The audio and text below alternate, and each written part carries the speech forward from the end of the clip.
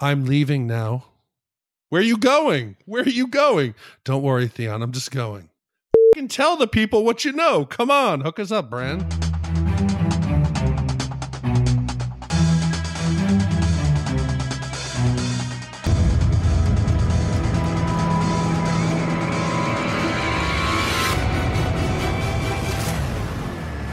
Welcome back to Shat on TV, Game of Thrones edition, the unofficial podcast companion piece to the juggernaut HBO series, Game of Thrones.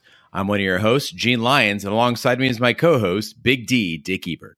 Good evening. And this is our deep dive episode where we look back at this week's episode of Game of Thrones and share our insights, research, and opinions. This week's episode was entitled The Long Night, the longest ever episode of Game of Thrones and our biggest single day for Game of Thrones downloads with more than 72,000 downloads. Just a testament to how huge this show has become, and we appreciate all the listeners. Yeah, and as nice as it was to hit 15, I mean, it was a dream. We're within striking distance of TED Talk and Serial, which is too funny. We got an email over the weekend that kind of put it into perspective in a different way for us.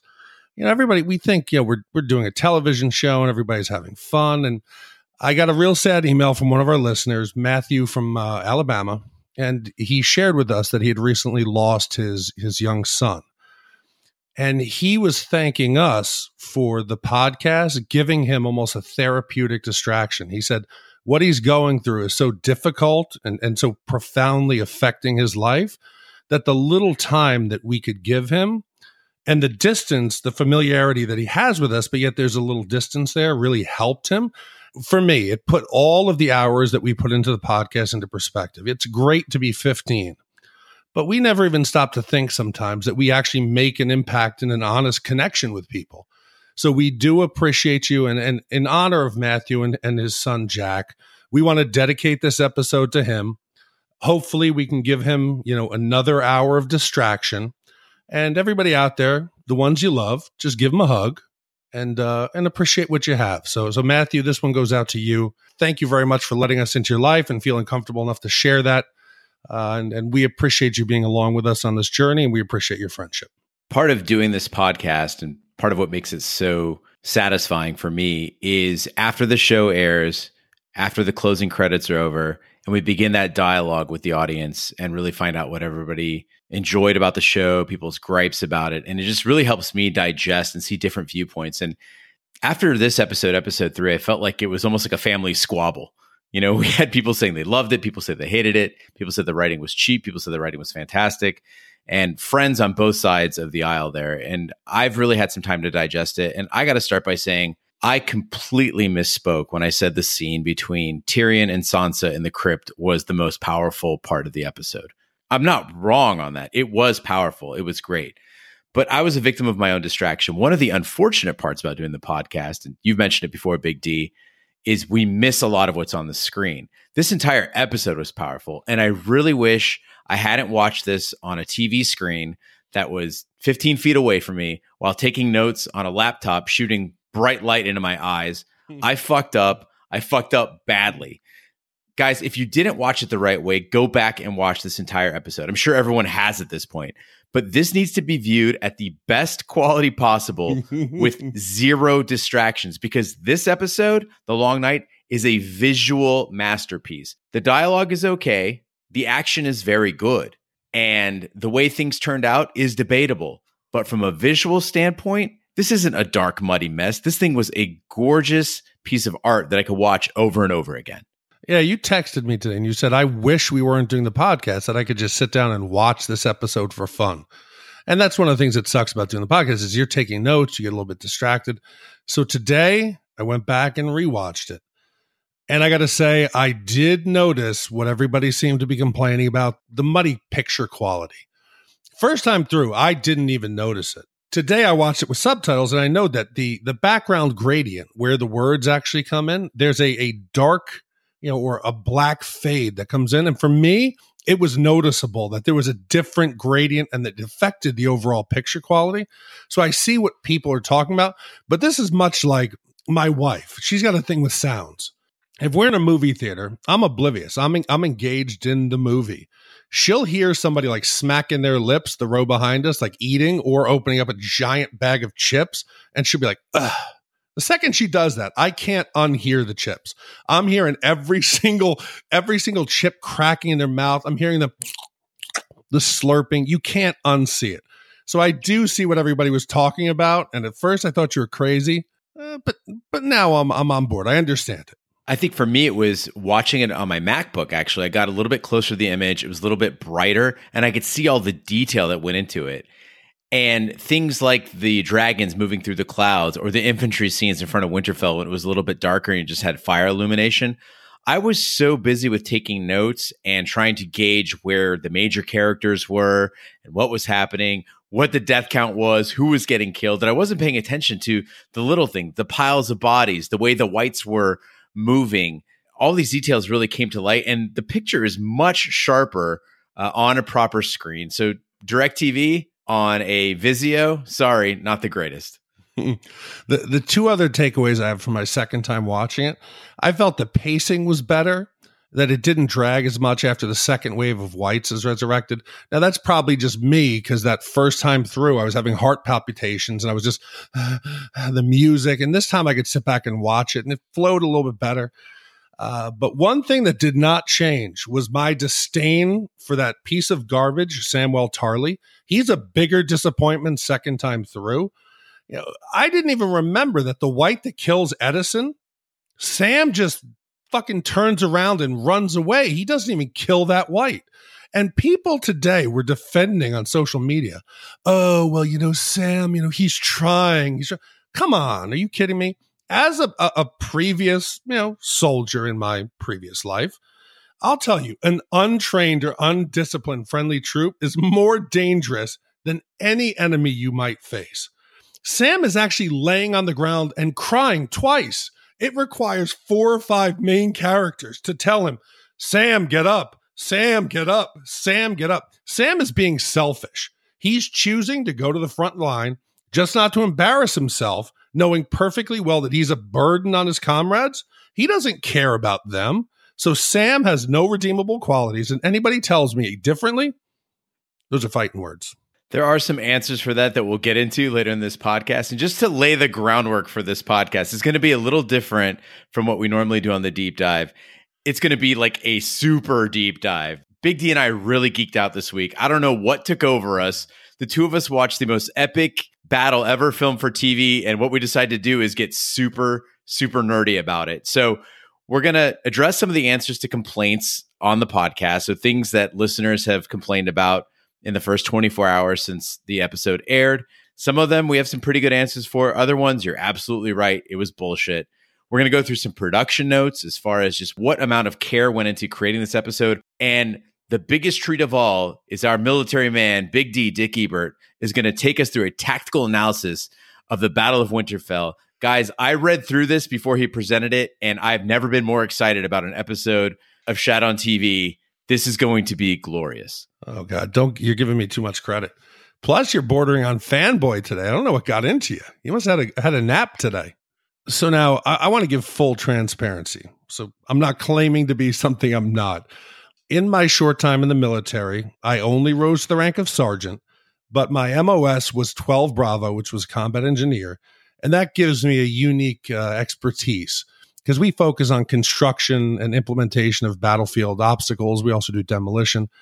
But I think the battlefield obstacles, that's a key component of this episode. And I think it makes me somewhat qualified to break it down.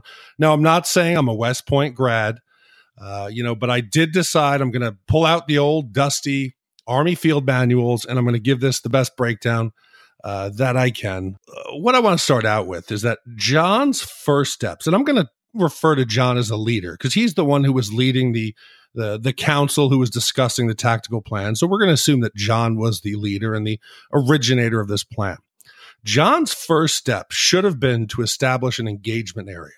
And this is a space in which you establish obstacles to disrupt and channel the enemy so that they can be destroyed with direct or indirect fire. They should have used the time that they had instead of out there training with their sticks to poke to incorporate a network of obstacles. in front of Winterfell to slow and disrupt the waves of the undead. Instead, they left the field just wide open. There was little strategy that they had employed that would have broken up this flow of the undead when the battle begins. Okay, so that's a major problem, setting up and establishing the battlefield. Then they take one of their biggest weapons, the Dothraki cavalry.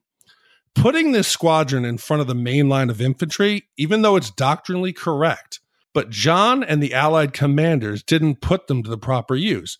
They're meant for flanking or screening the enemy lines and gaining active intelligence on the enemy. Instead, they just use the Dothraki and order them forward to attack an enemy they can't see and blind. They just send them out in front with no cover. Now, so far, the consensus online seems to be along with you. I've read several veterans who went through this same scenario and said the key thing is you got to create a choke point for an army this big, channel them through one specific area where you can focus fire on them and wear them down at a distance. So 100% with you. As for the Dothraki cavalry, you had that rising feeling of hope as Melisandre lit all of their araks on fire. And as they went into the darkness, some people have argued that they just rode off. They didn't just ride off. You're not only sending them off blind, but you're also clustering them together. It's a big flashlight. Hey, we're coming. Hey, prepare for us. You don't know what obstacles they've put out there. They could have lined up the giants in a row and said, hey, here they come. Let's go over there. And that move is sometimes known as clustering, and it predictably ends with the ruin of the Dothraki cavalry. They're essentially completely wiped out. It was an unsupported frontal attack, and this devastates the Cav squadron.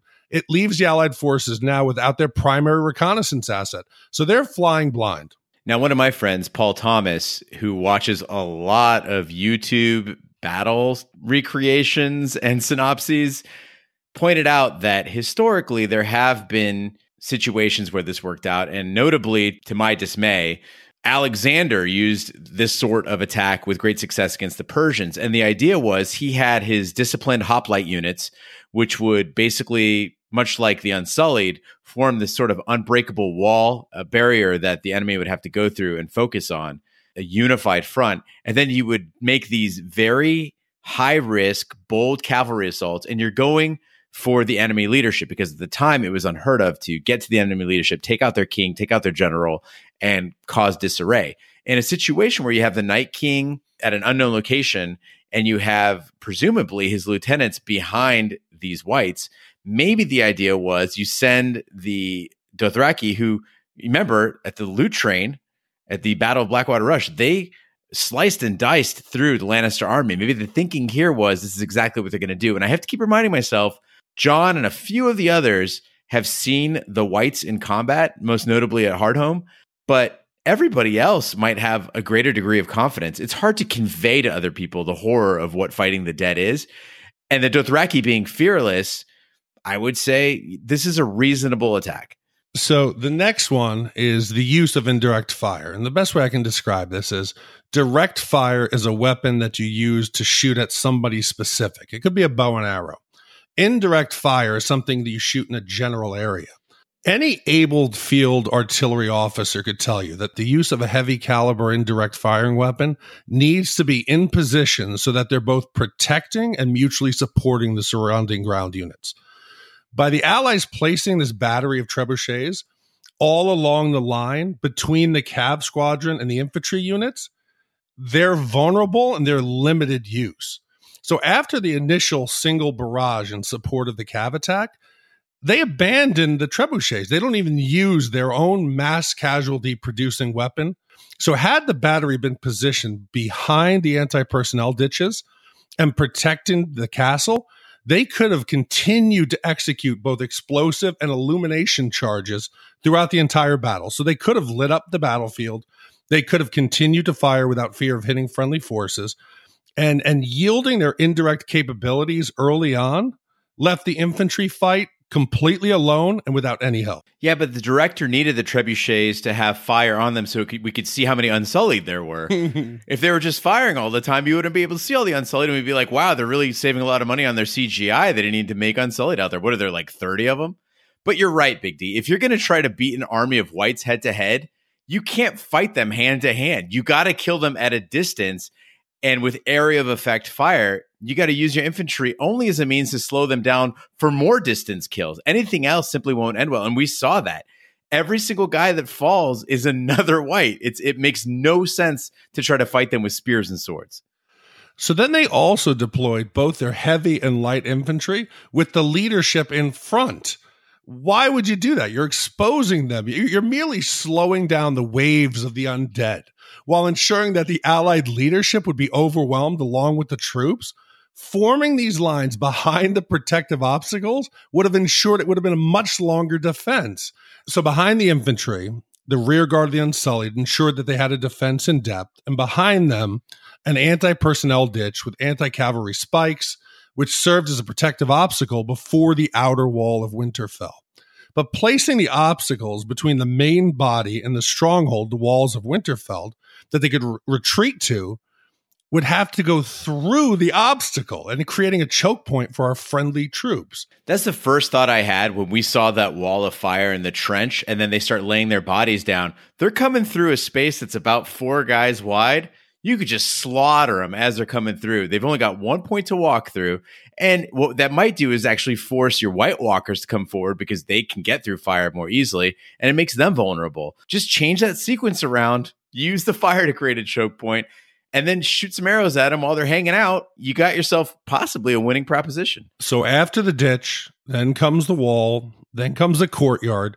That's filled with situational obstacles that's protecting the inner courtyard and the crypt. They then put the women and children into the crypt because they mistakenly believe this area is safe. We know it's not.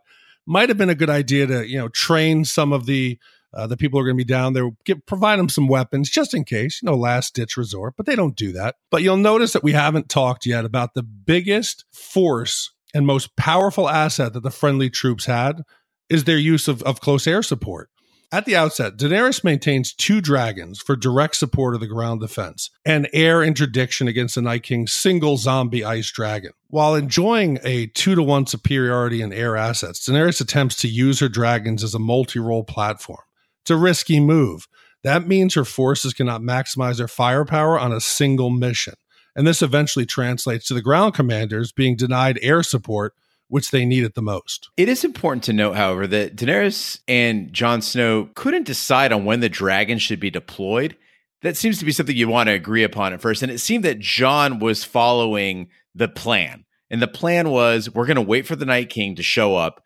We take him down. He's the goal, right? You take him out and everything else will follow. And you see when Jon says to Daenerys, he says, we don't know where the Night King is. He hasn't arrived yet. And Daenerys says, well, death is here. She loses patience and flies out to protect her soldiers. It does seem like there was a good plan to use the dragons, but it fell apart when Daenerys lost her patience. See, I don't think she lost her patience. The Dothraki, that's her people, right? Jon doesn't have any tie to them. Jon wasn't sending the northern soldiers out there to get slaughtered. So I understand that she went out there out of loyalty, and I think it was the right move to go out there and at least start laying down some suppressive fire and try to take out some of the whites. But both Daenerys and Jon at this point, they start flying individual sorties over the Allied line. But neither of them attempts to conduct a reconnaissance of the enemy line until the end. And nor do they really take an effort for first strike capabilities to go off, try to find the Night King and hit him. He's out there. So they both end up just loitering over the area far too long, and then they become directly engaged. And soon then we have where the White Walkers initiate their whiteout, which forces both dragons to disengage. Also, failure to properly establish friendly dragon markings. This caused an actual green-on-green incident. They hit each other and crashed into each other. Why didn't they just try to paint maybe white stripes? So at a distance, you could say, hey, that's a friendly dragon. That dragon doesn't have white stripes. That's the Night King. Let's shoot for that one. They did this in World War II, and it worked pretty well. Well, I think they were just depending on Viserion to be shooting out blue fire all the time to let them know, where they were. But I can't be the only person who felt like they spent entirely too much time just flying around aimlessly. And it seems like the show couldn't even decide where the dragon should be. Sometimes they're in the clouds. Sometimes they're perched on a wall. Sometimes they're running into each other. Sometimes they're flying into trees. I almost felt as if the episode would have done better, kind of what they did with the Night King, was keeping their whereabouts in the clouds a mystery, maybe hinted by a flash of fire here and a flash of fire there, and really only having them emerge during key scenes. Now, again, I should clarify that I'm not complaining about this. If you are going to have dragon action sequences, I think this was executed as well as could be. It's more about it from a strategic standpoint. We're definitely dealing with some amateur pilots. So then the undead, they quickly breach the first line of defense. They slam into the Unsullied, who fight a rearguard action to allow the rear passage of a line of the surviving infantry to attempt to flee to a safety of the castle walls. So at this point in the fight, the ground fight is so obscured by the bad weather that the fire-breathing air support can't see the signals from the wall to ignite the anti-personnel ditch. With their primary plan unsuccessful, the Allies move to an alternate plan, shooting flaming arrows to ignite the ditch. And when this fails, they go to their contingency plan, which we're using runners, which also fails. And as a last-ditch emergency effort, they choose to use Melisandre, and thankfully this one works. Now, it was pretty cool the way they had her go out there. She didn't just fly out there or run out there on her own or sneak out there. She was escorted by that phalanx of the Unsullied, which I thought was a pretty cool move. I really appreciated the audio and the video of this group coming out, establishing their shields, spears, that grunt, which was almost ruined by Melisandre having to do yet another last-second torching. They could have just easily torched the fire. It had to be right at the last second. They finally get the ditch lit.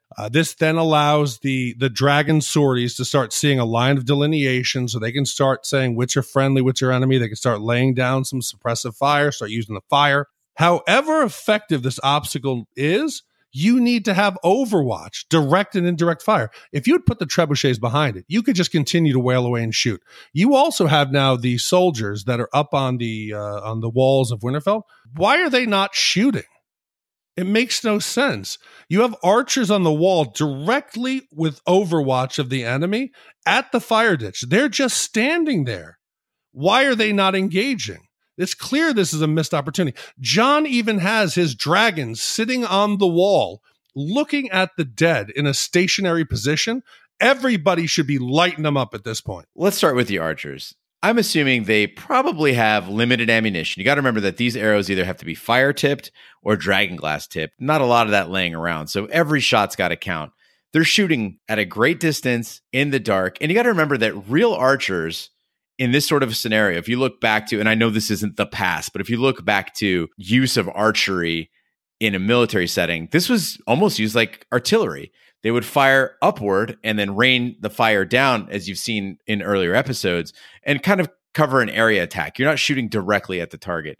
With regards to Jon, I do agree with you there, but it's important to note, as a dungeon master, that dragons need a successful recharge roll before being able to use their special weapon. Otherwise, it's just biting and clawing. Dragons can't just use fire all the time, Big D. Get real. Okay, this wasn't a charging infantry at a distance. They were maybe 100 yards from the walls.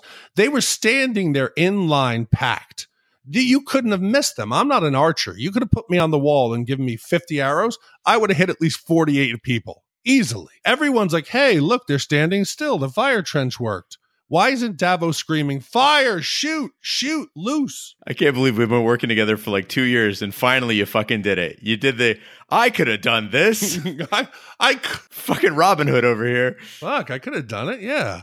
This part of the battle undoes King B's theory about how there's no command and control from the Night King. The Night King signals, and then one by one, the undead decide to breach the fire trench by laying their bodies on top of it. They put the fire out. We have a successful breach. So the defenders attempt to suppress the force, but now it's too late. They're already at the wall, and they're starting to climb it like ants. So the sheer number, as well as one devastating sortie by the Night King and his dragon, it's sufficient enough to breach the wall. The undead offensive now reaches the castle courtyard, where individuals and small groups conduct military operations inside the castle, into the library. They stalk Arya. And at this point in the battle, all tactics and strategies, it goes out the window. It's every woman, man, child, direwolf for themselves. Lady Lyanna Mormont, she neutralizes a giant. She does a targeted strike with some dragon glass. She takes him down. And then we get into the part where I'm not sure what people thought about was the dragon fight that ensues with the Night King making his unconventional attack from below onto our friendly air forces. And here's a good point where we see that, thank God, Daenerys and dragons are fireproof. I said prior to this episode that the last thing I wanted to see was some sort of dragon on dragon dogfight. And it was really weird when they were using fire as the weapon and they were tailing each other and Daenerys is flying just ahead of the flames. But I gotta say, at least the dragon on dragon fighting was entertaining. And there were real consequences. When I saw the dragon flesh get torn into by claws, it made an impact on me. I gave a shit. I make no bones about the fact that I'm not a big fan of the dragons in this story. So it was effective. It did capture the imagination. Not too upset about it. So we know that dragons and Daenerys are fireproof. I'm pretty sure that Daenerys' clothes are not fireproof. Why is her beautiful outfit not in tattered flames? Because HBO spent a lot of fucking money on it. I don't blame you. So at this point, the Night King, he's got to eject. With the Night King grounded, Daenerys attempts to do some close air support and directly strike him. However, the battle damage assessment reveals that this strike is ineffective. Jon then moves to engage the Night King, who raises up an entirely new army of the undead to protect him. The action also causes the dead in the crypts in the castle to come back to life. These enemy combatants, with no security elements in place in the crypts, start to just devastate the civilians and logistics stores. It becomes a valuable target.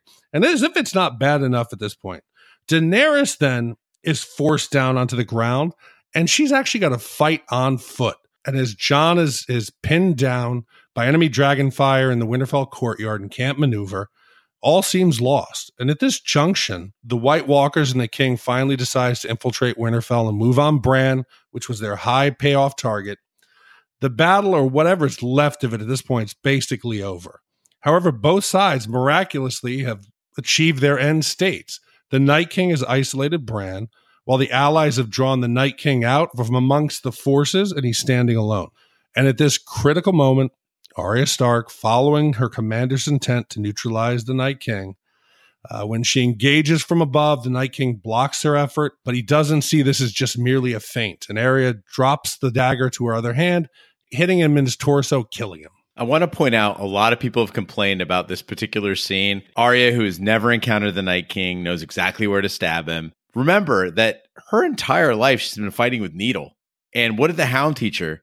It was about finding where the heart is, poking people where their armor was vulnerable. This makes sense to me. She's actually great for a pinpoint kill. And the Night King, as I said on the Instacast, has incredible hubris. So him not seeing the thing that's going to kill him, the fact that he's even in that courtyard means he's already made a big mistake. The fact that he doesn't even think to set up a defensive perimeter. He's got 12, 13 White Walkers with him.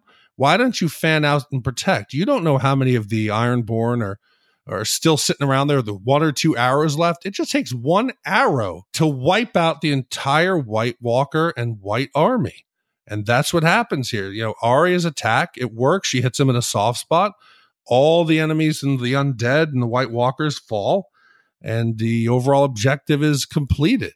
Had the Coalition of the Living actually followed the fundamentals of engagement, it really probably wouldn't have ended up any better than them fucking everything up. So as much as I'm tearing this apart saying what they should have done, maybe their incompetence in the end helped them come to a good place. I'm sure that the military leaders in this case were using the best practices in Westeros at the time.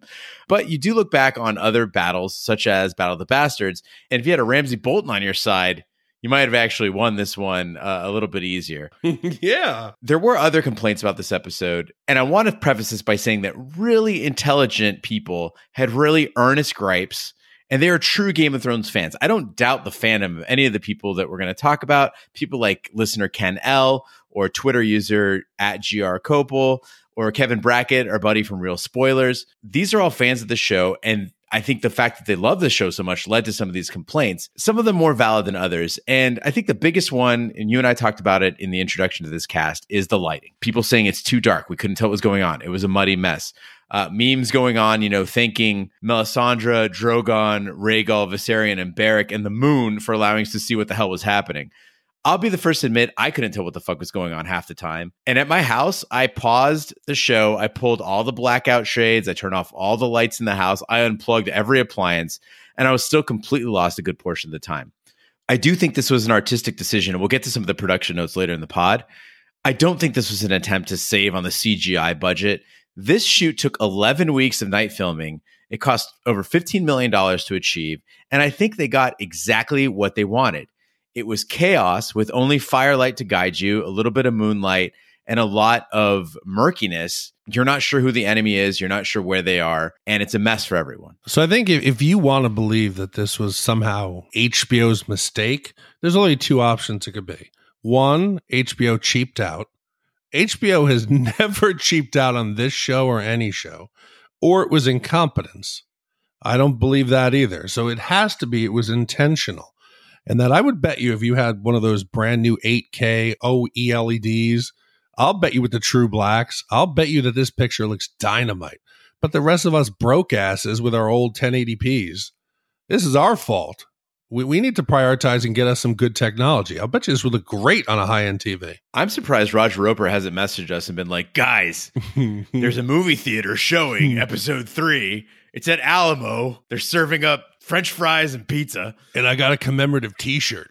We got to go see it. Come on, guys. Another complaint that we had was the convenient character placement. People always being at the right place at the right time.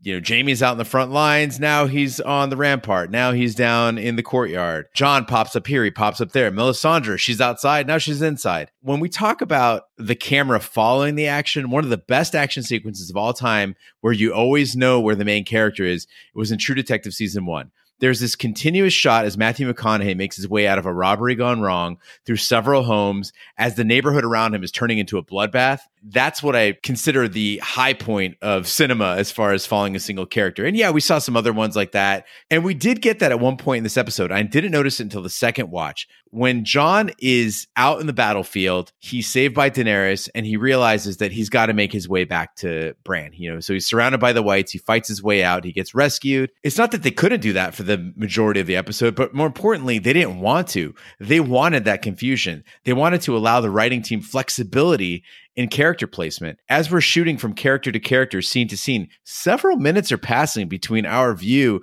of Jaime, of Brienne, of Sam. So it's plausible that they're moving in a hurry, probably to evade Whites, help each other, and of course be in the most dramatic places the director could think of. But I think there's also plenty of time that characters are engaged in battle that we don't see.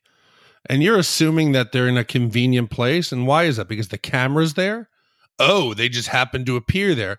That's why the fucking camera's there. That's the way the director of photography set it up. You're tracking so many characters and trying to weave them through this massive battle. And I think it's a testament to what the production staff was able to accomplish. If this was any other show, nobody would even address this because you wouldn't expect that they could do it. Listener John from Palm Beach pointed out that the battle should have taken longer. He felt that you had season after season of this buildup of the Night King, the Army of the Dead, all of this history and all this storytelling, and everything just ended in one battle in one episode. I'm inclined to agree, but after thinking about it for a while, I recall that this battle came to a standstill. When the trench was lit, everything kind of came to a halt. And it was Bran who took control of the situation. When he wargs out and everyone's like, what was he doing? Just flying around as a bunch of ravens? No, he's calling the Night King to him. He is enacting the plan, bringing the Night King to the courtyard. Although seeing a siege of sorts would have been interesting, it would have been amazing to see these two forces lined up against each other and the psychological toll that takes on everybody. I would argue that the first two episodes of the season were building up and were all part of this story. Plus, this episode itself was, over 80 minutes long. I'm satisfied with the amount of development that went on here. The Night King's demise comes down to his hubris, and also he's being impatient. The Night King has an undead army. They don't need to eat. They don't need to sleep. They don't get tired. He's been waiting thousands of years to take out the Three-Eyed Raven. He's there. What's the rush? Why don't you just wait? 36 hours. Let the Unsullied stand out there in your new snowstorm. Let the food stores get low. Let the people start to freak out. How long is the Dothraki and the infantry going to stay in formation when it's 5 degrees and they've been there for 36 hours? He could literally just stand across the field and keep raising his arms. Yeah. We had the listener from Georgia who said sick her dragons and scorch them out. They just needed to freeze them out. Sit there for a week, a month, whatever. What's the rush? You waited a couple thousand years. Another complaint that we heard was that Arya didn't deserve the Night King kill. And this wasn't that Arya didn't have the training or anything like that, but rather that the history between Bran and the Night King, between the Night King and the Wildlings, between the Night King and Jon Snow, that there were other candidates that were better to kill him. And it's funny because people kind of want it both ways. They're like, we want the writing to not be so convenient, but at the same time, they're like, well, this was the wrong person to kill the Night King. There's no wrong person to kill the Night King. Was the North winning predictable? Yeah. As soon as the Night King slowed to a crawl like a Bond villain, he's strolling in with the lieutenants, everything's lined up perfectly. He's standing over Bran for what felt like an hour. I'm like, okay, there's no way they lose, right? You're seeing the classic trope of everything coming down to the last minute and everybody fighting, and it goes into slow motion and everyone's backed into a corner. And then, of course, we get the resolution, the Night King falls. But did I see Arya saving the day? Hell no. You see, I disagree. I had kept track of her. I knew she was missing. So I was like, okay, she's going to pop up somewhere. And I was just hoping. I was like, please don't be wearing Bran's face. Please don't be wearing Bran's face. I kept expecting the Night King to come closer, and then Arya would hop out with her dagger and stab him that way. I didn't expect her to come leaping. Was she jumping out of the tree? I think the tree was behind Bran, but we should remember that weirwood have the huge spanning branches. So maybe at some point of the trees, I think she was just creeping in the dark. Oh, hell no. She did. I mean, she jumped like a spider monkey. Did you see how high she got in the air? There's no way. I don't care how much parkour, or maybe that pole was like a pole vault that she came and pole vaulted over the White Walkers. There's no way. They better explain how that worked, because she came out of nowhere. She even made one of the White Walker lieutenant's hair move. Did you see that? Like the breeze? That was Arya, like going, just flying through the air. By the way, that White Walker was guest star Edgar Winter. That's what they meant when they're saying winter was coming. But Arya, for the people who argue that she didn't have the history necessary to kill the Night King, I want to point to the fact that the show told us time and time again it would be Arya closing his eyes. It starts with Ned's sacrifice to save his daughters. There was more meaning to it than just a father sentimentality. There was legacy there, as Ken L has written in. There was purpose to it. And then Arya's own sacrifice and suffering through everything that she's been through that made her the weapon she is now. It gives it more meaning. Also, we have the prophecy by Melisandre, who says that she's going to close brown eyes, blue eyes, and green eyes. Clearly, this is the blue eyes. And what do we tell the god of death?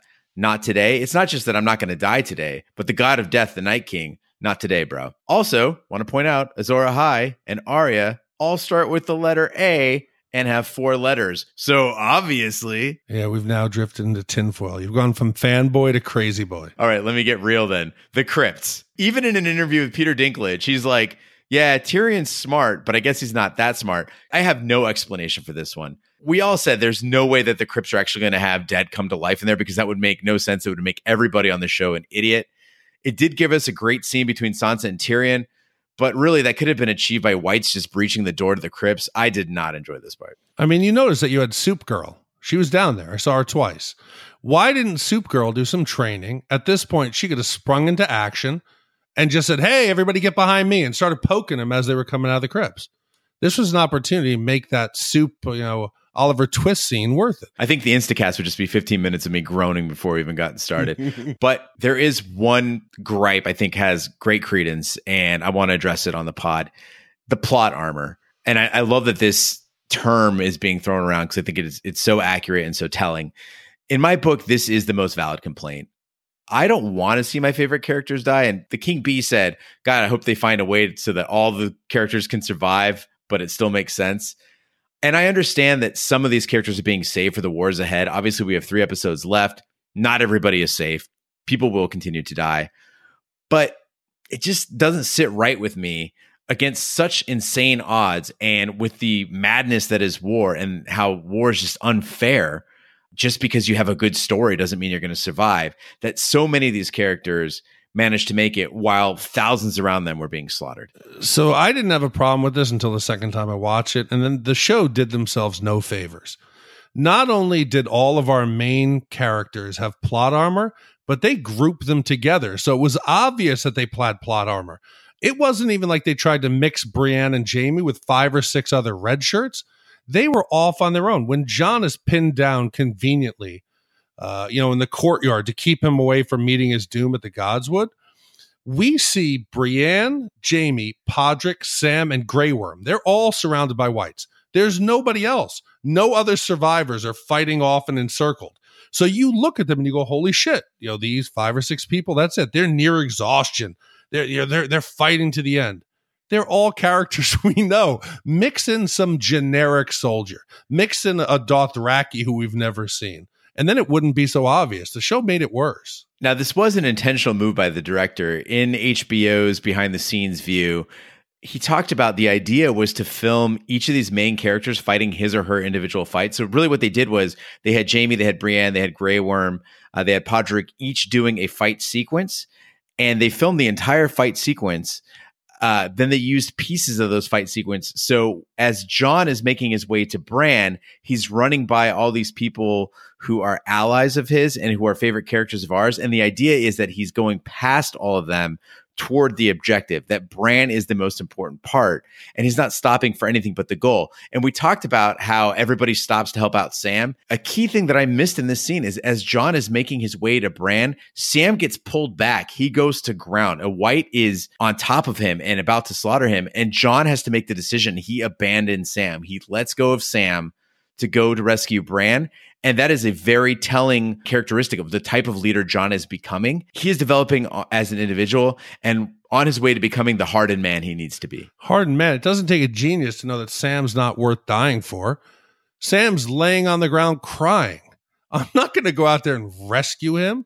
Are you kidding me? If Jon only knew Sam's performance on this night, he would have gone back and killed Sam right there in the courtyard. So one of the funny things the production staff talked about was with Sam, they allowed every other character to have cool scenes. So they're like, all right, Grey Worm, you do that spinning thing with the spear. And Jon, you're going to go head to head with a dragon and look cool and slice through a bunch of guys.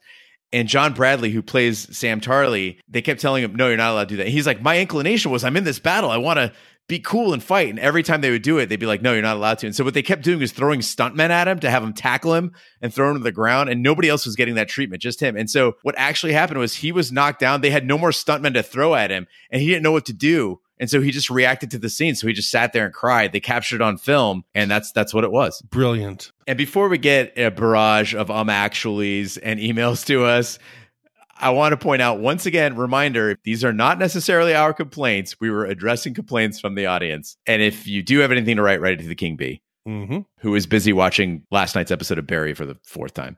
On to the production notes. I want to take a couple minutes before we close out to really show our appreciation for what HBO put together and just run through the grueling pace and the amount of care that went into this, things that I didn't even catch. And it speaks to the realism of the show, the quality of the show, that we don't even think about these things and we take it for granted. I literally said to a coworker today, it is a great time to be alive, to have television like this to complain about. And they're like, who the hell are you? And I'm like, no, I mean it. And I think we could start with the factor that was hidden the most by the darkness. All the care that went into the costumes, the props, and the action. In looking at the making of, it's fully lit. They have the production lighting as they're going on there so everyone can see what they're doing. They're not tripping over each other. And when you see it under that light, you realize that these people are all wearing their armor. They've all got weapons. The action is all there. It's not like they skipped anything by making it dark. And again, when you view it on a proper screen, you can see that the firelight should be enough that you can make out those details. 55 nights outside filming this scene. And that's not just the actors. It's the extras. It's the production staff doing these scenes over and over and over again. Lighting fires, choreographing fights. Amelia Clark was saying it was -14 degrees and too cold to snow. The lighting was no mistake. We talked earlier about how the darkness was intentional. Every part of the lighting was intentional. The director of photography actually mapped out a color scheme. Remember, as the episode starts out, you have just moonlight. It's pure moonlight. Everything is crisp and clear. And then you have the clouds sort of roll in. It diffuses that light, makes it ghostly. And that is one movement of the episode. And then as Melisandre lights up the trench and everything turns blood red, that drowns out the winter storm and it turns everything into a blazing hell. That begins movement 2. In Melisandre's eyes, you can see the fire light up. And then you also see it from above as it encircles Winterfell. And that's a perfect example of how Game of Thrones plays with grandeur and detail. They can do it big, they can do it small.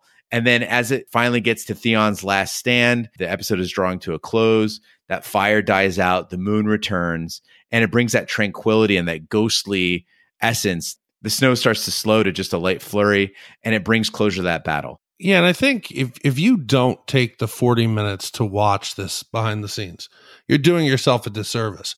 When you watch this, you're going to have to sit there for a second. And you're going to say, am I really bitching and moaning about the placement of our key players on the battlefield?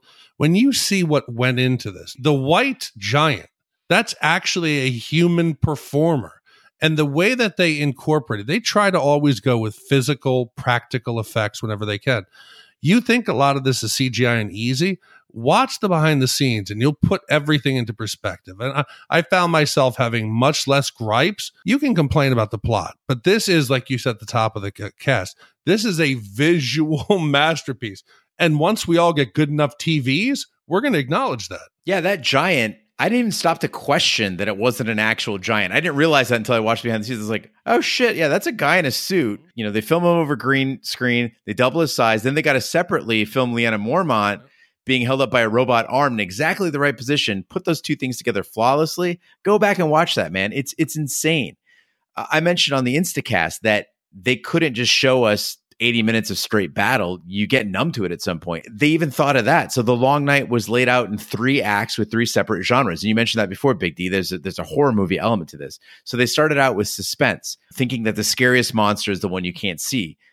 For a long part of the episode, we're basically fighting darkness. And it's the idea of what is it out there? What does the dead army look like? When is it going to appear? What's that sound? They move into the second act of a horror movie where Arya's inside of Winterfell. Things get quiet. She's in the library and she's hiding from singular whites, and that suspense builds. And then finally, as Jon charges back into Winterfell to make his way to Bran, and you have just a pure action movie, everybody in their action sequences. It's amazing. Yeah, the production staff often talk about the pyrotechnics and the fire, and the way they would promote it to the people who are going to work on the show. They said, this won't be a happy time. You'll be miserable and you'll face challenges that you won't be happy on a daily basis. But at the end of it, you will be happy that you were part of the show. This is like a resume builder. How many other shows they say, okay, we're going to need a trench 900 feet long. We're going to need some steel logs so we can burn them over 55 days. You know, we're going to need to have it so it's safe. We're going to have to light them up in sequence. This is shit that people never get to do on any other show. So to be part of this show in history, after this, you just put Game of Thrones on your resume. And if you're doing pyrotechnics or fire, you're getting hired. Even something as simple as the dead bodies that are on the ground, I just assumed they just had a bunch of guys lying down. They just put a call out there, hey, give you $5 for the day, come lie down in the snow. No. They were like, we need prop bodies to litter around the ground. But prop bodies, dummies, are super heavy and you got to move them around all the time. So they got creative, and the crew actually invented these lightweight discs that had molded bodies painted and textured on top of them. So you can wedge them, you can stack them, you can easily move them. So they had like 300 bodies that they'd move from scene to scene. So you're seeing like the same bodies over and over again. But then they're like, well, what about close-ups? People are going to notice that it's a painted body. Well, then you get some real people to lie on top of it and be dead, which caused a lot of scenes, kind of like early seasons of The Walking Dead, where like they break for lunch and people are like, oh shit, that's a real person sitting up to go get a sandwich. It's kind of cool. It's like those pop-up targets that you shoot out in the range. Yeah. And finally, 2 other things I wanted to talk about was Arya's special weapon. Once I heard it explained, the amount of thought that went into it was astounding. So the idea was Arya needed a staff that was great for, as you said on the Instacast, keeping the enemy at a distance, right? You don't want whites close to you. They can bite, they can claw, they can tear, they can stab. And so for open air fighting, when she's on the ramparts, when she's on open ground, that's a great weapon. But as she goes through walkways and tighter quarters, that's why she needed to break that apart, because a 5-foot long or 6-foot long pole arm is completely ineffective in a hallway, except for just one thing, which is poking. It's unidirectional. You get stuck. And if you notice, as Arya gets into those tight quarters, that's when she breaks it apart and can become a whirlwind of attack. And not only is Arya developing in the story, but Maisie Williams as an actress decided that she wanted to learn to fight left-handed to mimic the way Arya fights in the books. You know, she's a lefty. Maisie Williams is actually a righty. The side effect of that is she becomes ambidextrous. As a human being, the actress, Maisie Williams, becomes ambidextrous. And they're like, shit, we got a whole new aspect to her fighting style on screen. If you want to talk about somebody who deserves to get the cool kills, watch the amount of training and practice that she put into this fight choreography. It's amazing. Yeah, and if you want to question it, go get a couple beers and try to play your friend in ping pong with the opposite hand. That shit'll be ugly real quick. Now imagine having a sword fight with like 15 stunt guys. It'll make you have respect for Maisie Williams. I wouldn't mind having a sword fight with about 50 stunt guys. Oh, Jesus. Finally, this is a shout out to the King Bee. The first thing that we talked about after watching this episode was a Viserion with half his face missing. And I totally missed this on the first watch until the King Bee pointed out to me. Like, I knew something was wrong with Viserion, but I didn't understand how cool it was. Jon wasn't just fighting an undead dragon or a zombie dragon.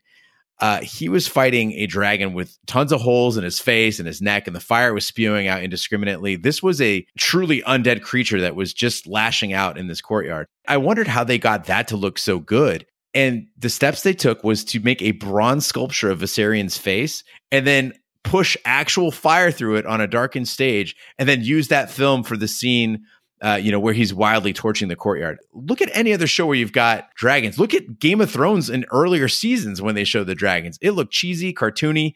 This looks real. It looks terrifying. God, you remember the first time when they had Daenerys rescued from the Sons of the Harpy and the fighting pits of Meereen? It looked laughable. It looked like she got on the back of like just a rubber dragon. And I was like, this was this big moment of anticipation. If you're a book reader, you knew it was coming.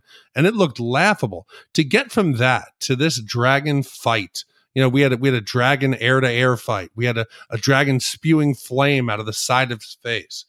We've come a long way in a couple years. And I hope HBO takes note of this because, as we've mentioned before the season ever started, HBO is kind of going with a new strategy. They want to go maximum content. They want to become another Netflix. We don't need another Netflix. Netflix is Netflix. And honestly, after seeing something like Game of Thrones, it's hard for me to transition to anything else. So HBO, keep doing what you're doing. Give us more of this. I look forward to The Watchmen. I look forward to the Deadwood movie. I look forward to everything else that you're putting out. Maybe even Lovecraft Country. This is the gold standard for TV. We've said it before, and I hope that we get more of this even after Game of Thrones is over. Yeah, Netflix is like the Taco Bell. It's the fast food. You're going to go on there knowing that you're going to watch something. You'll probably regret it shortly after.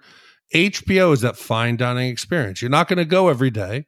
You'll go on the weekend or special occasions. But I'm willing to pay for it on Netflix. I'll watch Stranger Things. Boom, canceled. I'm done. I'll turn it back on maybe a couple months later. It's not worth it. But my HBO subscription, that is year round. So please don't change. Now, the side effect of going deep into a few topics is we didn't get to a lot of topics. And we're going to leave that up to you to decide where the show goes for Friday's Small Council. So be sure to write in at hosts@shoutontv.com with any of your observations, any topics that we missed, and we'd love to share those on the listener mail episode. Also, give us any questions you've got, and hopefully we can answer them for you. We've got a few questions of our own, starting with my big question after all this is, with regards to prophecies, we saw the show essentially throw prophecies out the window with this episode. It seems like Game of Thrones has decided to abandon some of the deeper theories, and that's okay with me. I don't really have a problem with it. I just don't see how the current tone and pacing would accommodate things like The Prince That Was Promised or Maggie the Frog. It seems to me like they're going to wrap up the existing storylines and really go with what's straight ahead of us and right in front of us. So for me, I got two. First one is, how quickly will summer return?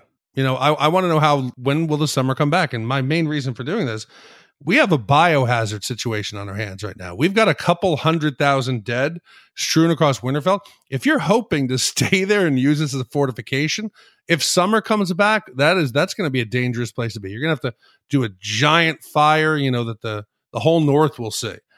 My second question is about the Night King. So now the Night King is most likely dead. And I know you hate when I put on tinfoil, but I'm going to put it on so people can write in and tell me what they think. Just because the Night King is most likely dead, we should not forget or assume that Bran's arc has just stopped. Bran is still the three-eyed raven.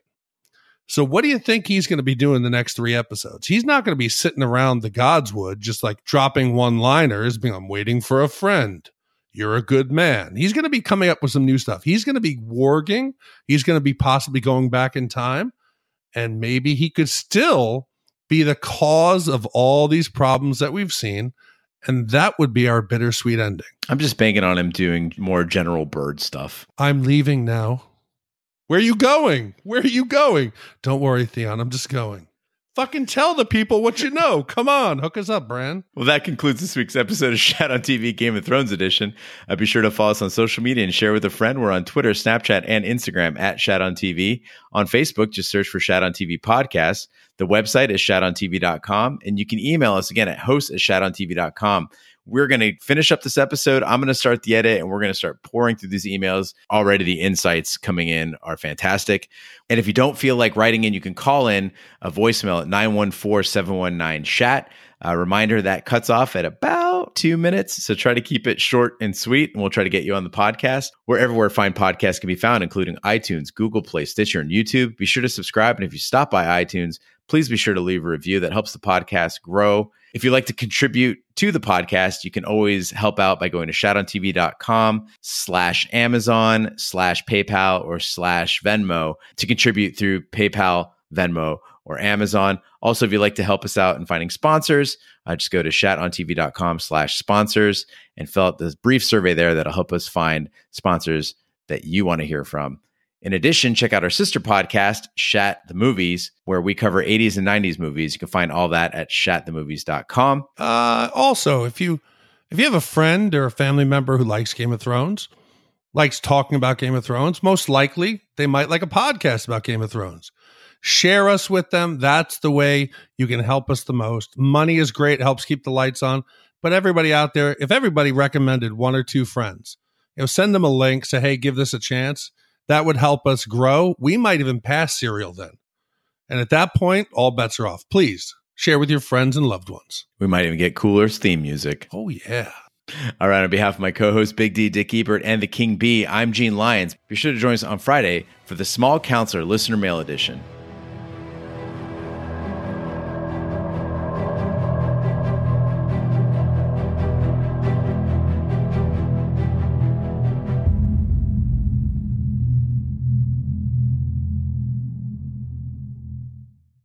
Am I doing okay so far? Yeah, just slow down a little bit. Have I been that crazy the whole time? No.